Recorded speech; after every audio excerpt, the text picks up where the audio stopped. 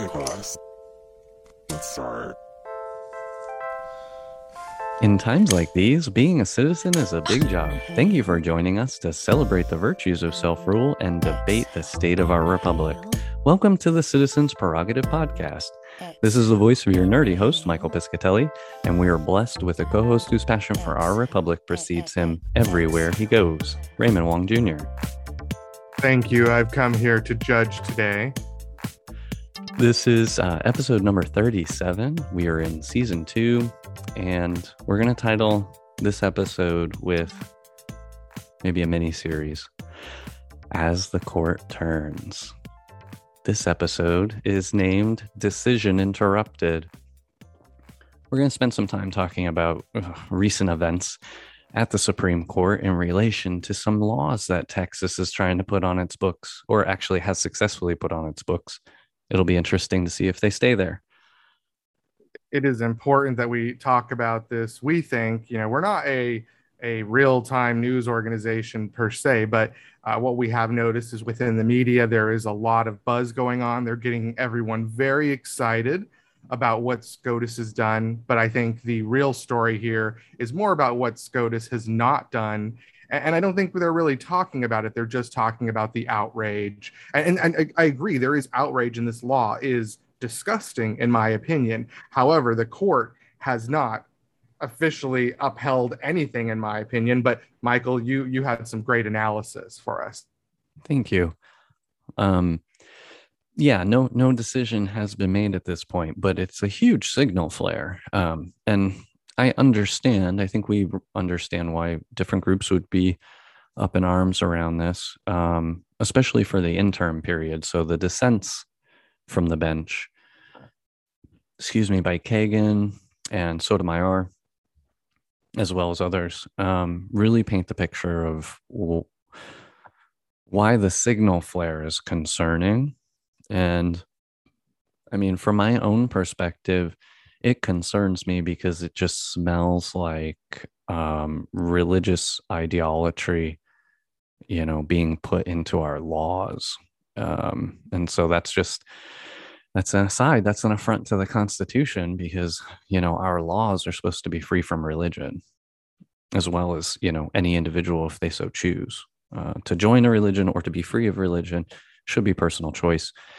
And there should be nothing in the laws that are driven or reflecting a preference to any particular religion in this land.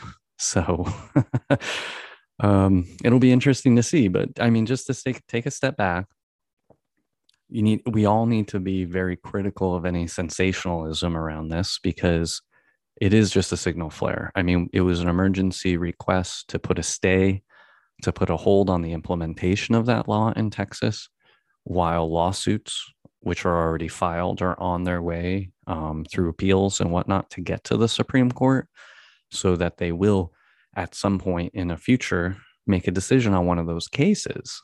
So if you can just, if we can clarify that point. So what most people are used to, and even I, Mike, what I'm more used to is when a case works its way through the system, it gets to the Supreme Court and there is a massive official ruling. And I think people are getting confused.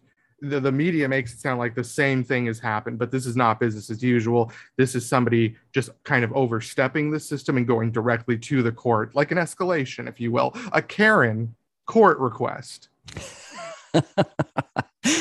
Oh, yeah, that's exactly right. And it makes sense because the way the law, is to be implemented and executed in the interim period between now and the time that those cases, the actual cases, come up before the court, I can only imagine there will be documented scenarios of actual harm to women in Texas, either because they aren't able to get services that they were able to get prior to that law passing, or as a result of the law and vigilante justice coming to bear on individuals.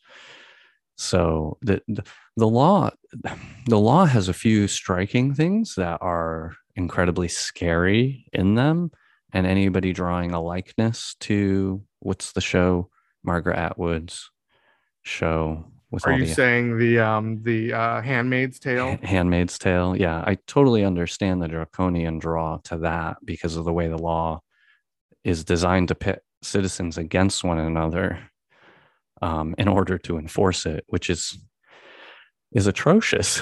It's atrocious, and it's not the type of law that you typically would see in a more democratic style republic, maybe more of a communist regime. So it's really interesting to see conservatives upholding communist style law enforcement. Um, I, it's just baffling for a number of reasons, and so it's going to be very, very fascinating to see how the court decides the cases when they come to bear. Now, if this decision to ignore or not put a stay in place from the emergency request, I mean, if that's reading tea leaves as to what's to come, then people have a right to be concerned. But right now, yeah, that case has yet to be decided. So let's be clear, this battle is still up ahead. And that signal flare tells us a little bit about how the majority may decide. It doesn't guarantee us that because you know what? The court ultimately, more important than its own ideology, is its long-term our belief in it, right? They have to maintain confidence in the court. They know that they lose power if they lose legitimacy. So in my mind, to me, the decision's kind of up in the air. So they, especially when they come out and do a hard signal flare like this, so that's going to give the base their base. Now, I'm going to talk about this in political terms, which is sad, but it's essentially how it is. And it may not be Republican Democratic lines, but there's ideological lines that these are clearly on one side or the other. And so what we're going to see is maybe this was just red meat for their base, but they aren't going to upset the apple cart when the decision comes on those cases. There may be something in those cases that allows them to split the hair, split the difference. Like maybe they only go halfway into removing or repealing civil rights for citizens in the United States. Are they going to do a half measure? Are they going to do a whole measure or no measure at all? Because maybe they see in the law, even the most conservative view, it's not good for legitimacy of the court, right, to decide against itself. I wonder also if not. I mean, all that's makes complete sense. I mean, thank you for giving that thorough analysis, because I think a lot of individuals need to take a look at their primary news outlets, take a look at your resources, and see how they've treated the current scenario. If they gave you a sense of finality on this, if they gave you a sense of decision has been made and they've wasted a lot of your time with it, that's unfortunate. It is an important issue. It deserves to be discussed, but did they treat it like settled business to get your emotions going? And that's what we're trying to get away from, is media that is emotion based and purely click bait, if you will. But I am just really interested in the fact that what I think is, so I'm going back to operations, Michael. We would even train in the industry, we would train consumer behaviors through our decisioning policy. So I'm wondering if the court, everyone's read into it, but what if the court's just like, we are not going to let everyone just come with these emergency requests, right? No, let's just shut them down, not listen to them, ignore them. And of course, unfortunately, the right is going to treat it like a win, because they treat everything like a win, even if they lost. Mm-hmm. So they're just pumping it up, right? So in fact, was this actually a non-event? I do see as an artifact of that decision in and of itself is that the court is upholding states' rights. The court is saying we are not in a position, because we have yet to have a case to be heard, to act on this. So don't ask us to get involved absent of a case. We're not going to do it. Texas legislature legally passed that law. The governor of Texas signed it into law. Those are all constitutional events. The state is allowed to pass its own laws. Whether or not those laws are punitive to American citizens that live in Texas will be determined when a case is brought to the court. And that's what I believe the court has really just said clearly with this decision. Don't bother us until you give us a case. And that's just the majority, right? That's the majority opinion. I mean, half of the court didn't agree. They would have put a stay in place. And let me just talk about why, right?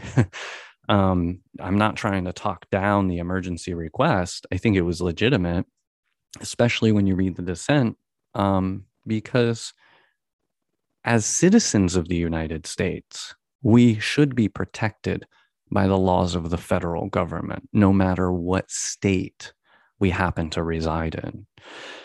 And this law in Texas effectively removes entirely rights from individual citizens in Texas, citizens of the United States, rights that they have under federal law. So that was really a key, in my mind, a very key component of the dissent, and would have been a good argument for why a stay should have been put in place, because the law disenfranchises citizens. So there is an issue with that disenfranchisement. And then it's interesting too, because I appreciate you bringing up states' rights, because you're absolutely right. It was a law created through the duly elected process. It is the state's right to legislate, and it is up to the federal government to deal with that grievance. I think a lot of us forget that we reside in these states, but we are citizens of the federal system. We reserve our benefits. It's not the state of Arizona that lets me travel to other countries. It's my rights under the federal system, not the state system. And people seem to forget that they're different government, they're different structures. We are technically sovereign, independent state governments that are part of an overarching system. And I think that's a good thing to point out, that this is really it is a states' rights matter, more so, but people are getting caught up in the mix. That's right. And I think before we move on to the next topic around this, which just fluttered out of my little brain. We got to talk about who's really at fault here, because it is not the court's responsibility to close the gap. We have a at-sleep legislature who is left us. So really, Michael, it's not the court who's affected the citizens. It's not the court. It's to me, it's the legislature. It's the wing. It's their sisters in the third wing of the government. Okay. And brothers. Let me just it's they in the third wing. I think as we continue to review, this decision, and I'm going to continue to watch it very closely, because again, I emotionally was triggered by it, which disappoints me, because I try to focus on independent media, and even they were being a little bit focused on it in the wrong ways. Yeah, I had to read into it in detail to get my bearings on it. And I'm like, wait a minute. Okay, there's no case. This has yet to be. I get the signal flare. Got to put the signal flare in context. But this is far from over, very far from over. So with that, why don't we take a quick break, hear a word from our sponsor, and then we'll pick up. Here's a message from our sponsor, Citizen Do Good. Fulfilling a dream where all possess an intrinsic love for self-rule that is reciprocated with free speech and equal justice under the law. Citizen Do Good values the promise of all of the amendments to the Constitution along with the original core documents. Taken together, they form a framework and an operating manual for the Republic that provides us the means to change with the times. The time is now to deeply re-examine our current implementation of governance for the dawning of a new day. We are a proud sponsor of the Citizens Prerogative Podcast, a major partner in spreading the good word about civic love and the power of change for us all. At Citizen Do Good, we want to empower all citizens to participate in their republic in a reconstructive way. With that goal in mind, we need your help to stay on mission and grow this community. Please rate the podcast with 5 stars on iTunes through the app on the web or on your device. If you don't feel you can give us 5 stars, let us know why on our sponsor's Facebook page, Citizen Do Good. Also, make sure you join our newsletter at citizendogood.com. You'll get updates every couple of months on our antics, not just the podcast. While you're there, check out the shop, which has merch, specialty merch, and provides a way to make a one-time contribution, help us pay for production and hosting. Please feel free to share any suggestions you have directly through the Contact Us page. Thanks for your support. So, coming back to one of the last couple of bullets we had for going through this topic here, like the cause and the real fix. You were hinting at this right before the break, I think.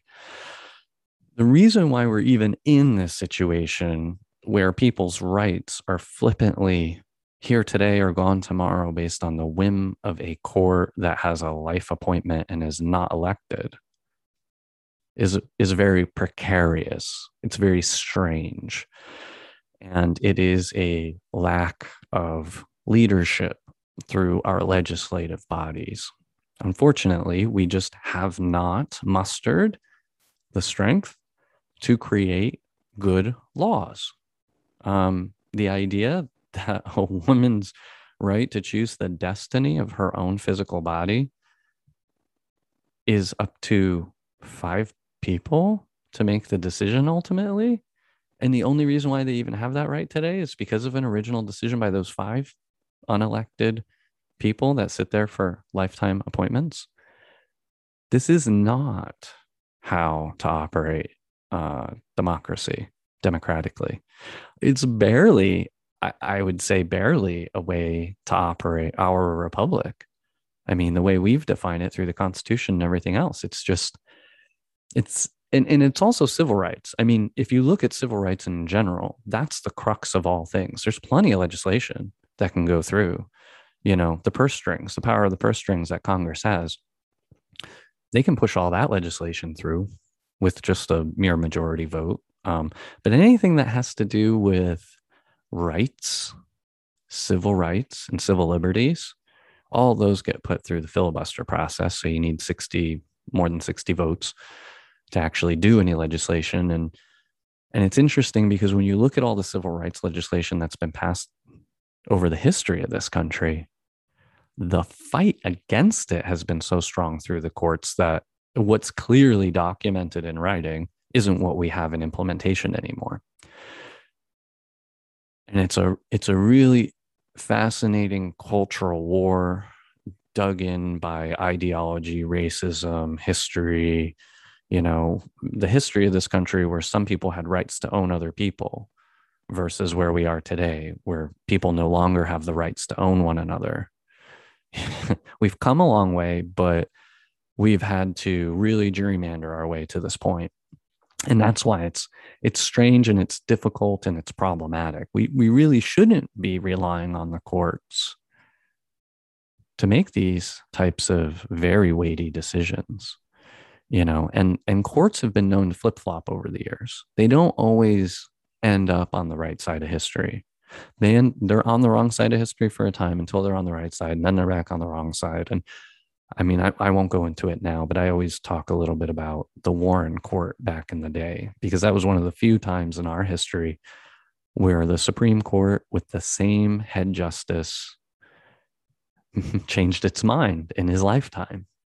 The Warren Court. I can't recall the details of what that was about, but I'm sure it was civil rights related, and how majority of our civil rights in this country come through the Commerce Clause in the Constitution, which is pretty ridiculous.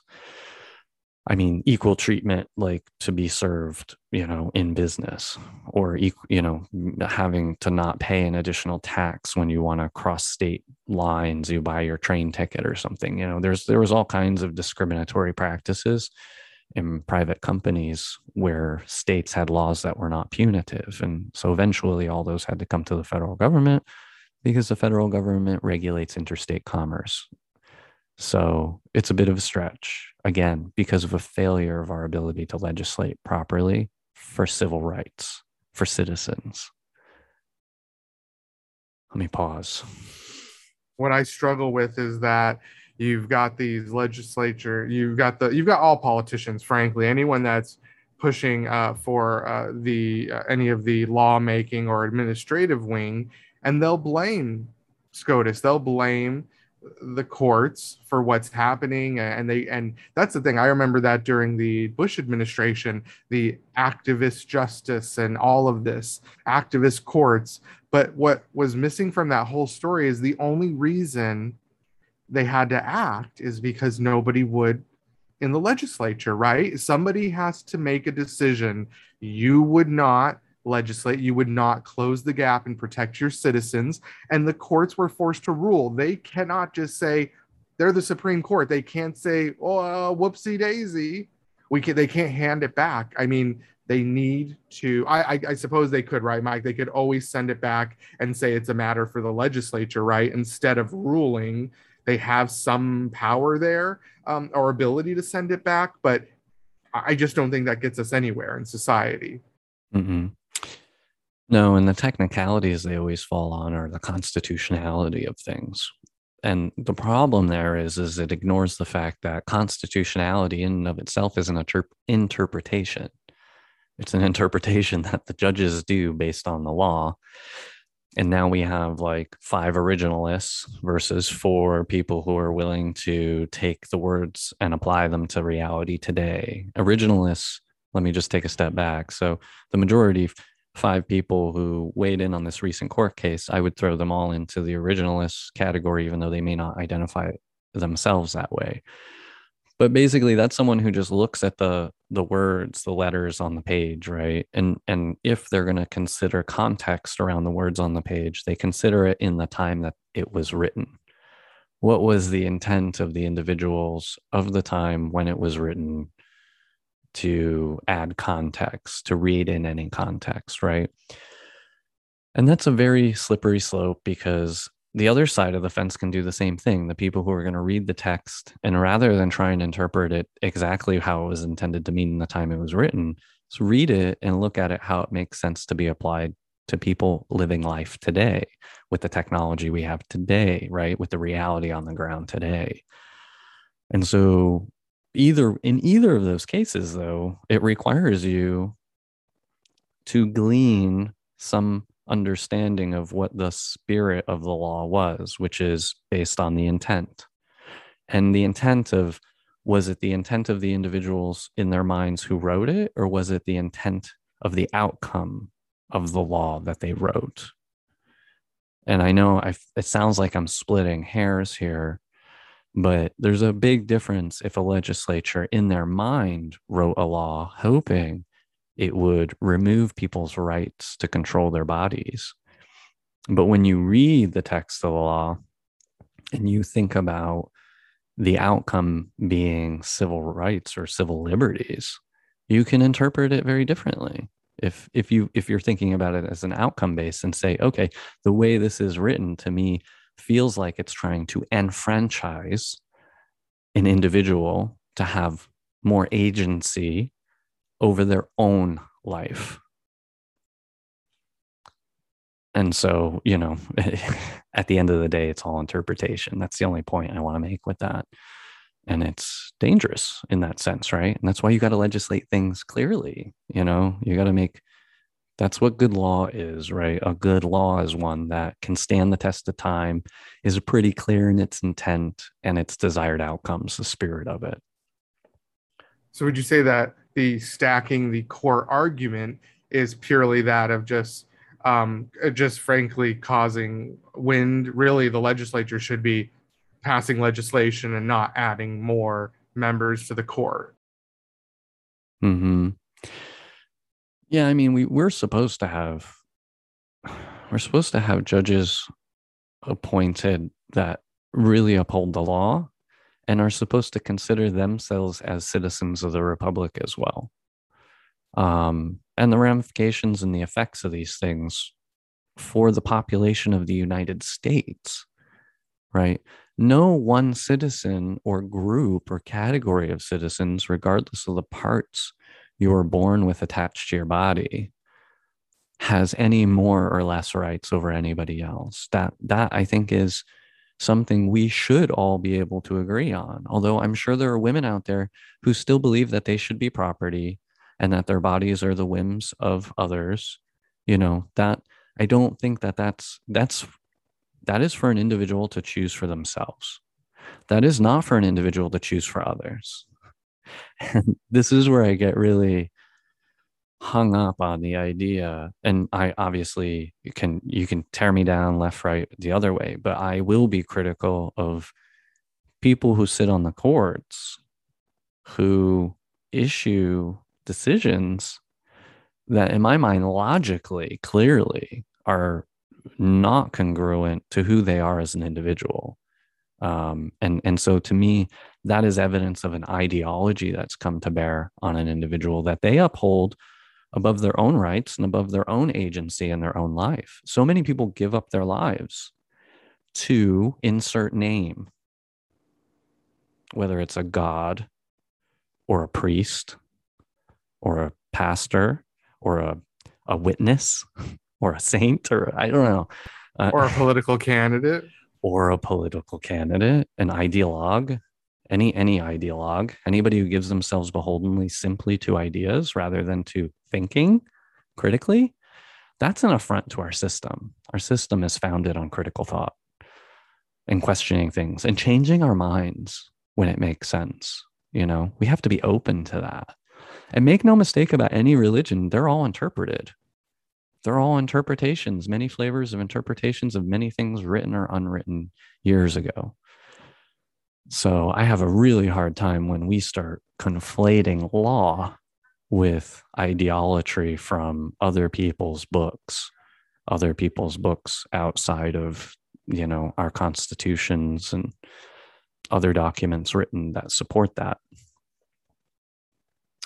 I'm not trying to beat around the bush. I'm really just trying to call it out in all the flavors and ways that I see it, where, you know, critical thinking goes wrong.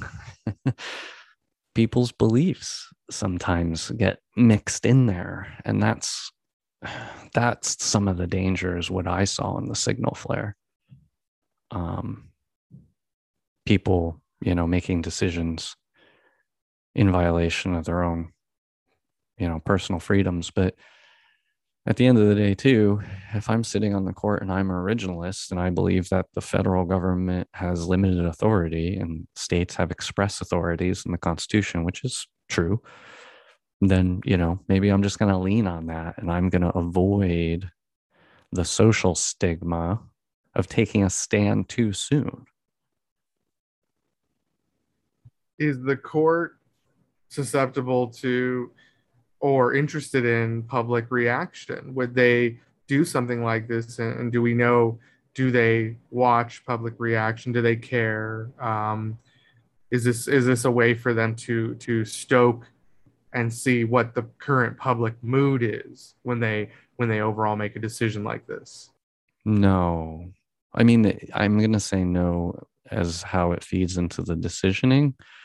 Do they, as individuals, contemplate that? I'm sure they do. But I think what's more influential to how they make their decisions is their ideology and those most close to them, most immediately around them, that share those ideologies, right? So they don't care about the far-flung individuals in Texas.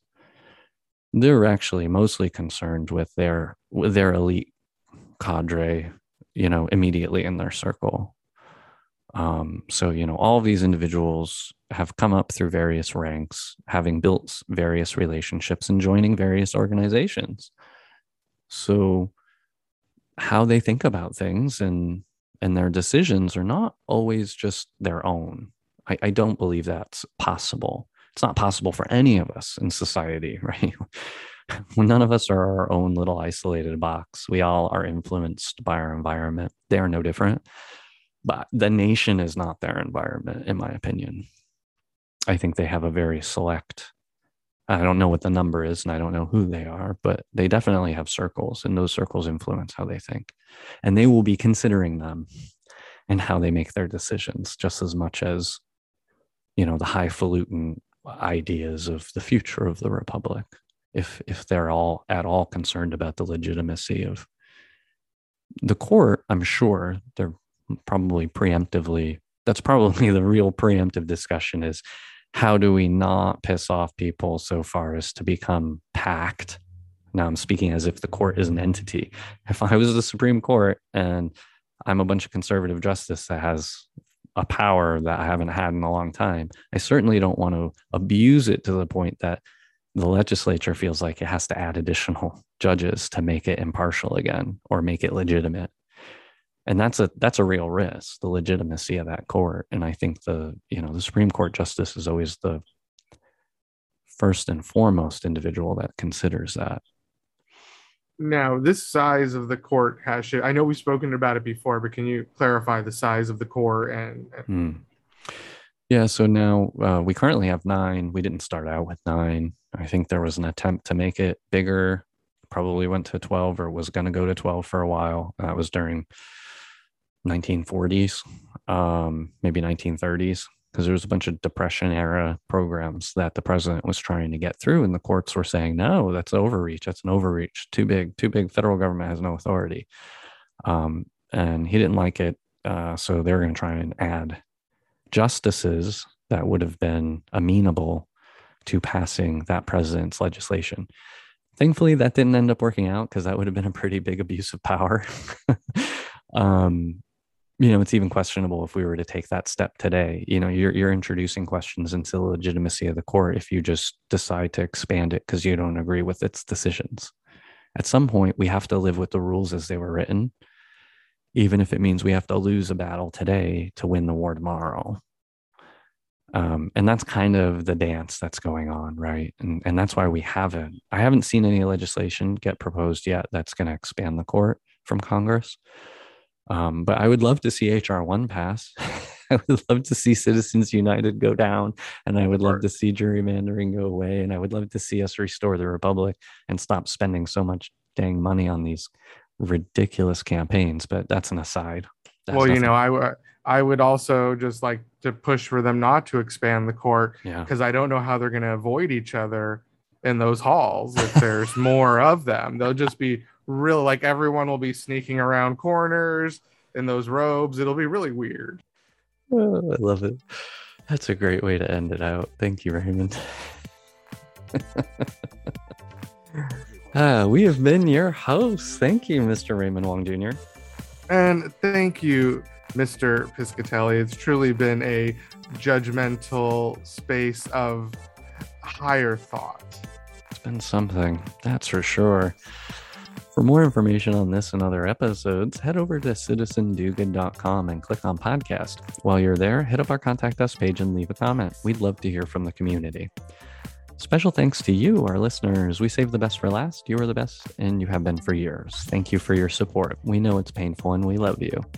Intro music sampled from OK Class by Ozzy Jock under Creative Commons license through freemusicarchive.org. Other music provided royalty-free through Fislian Studios, Inc.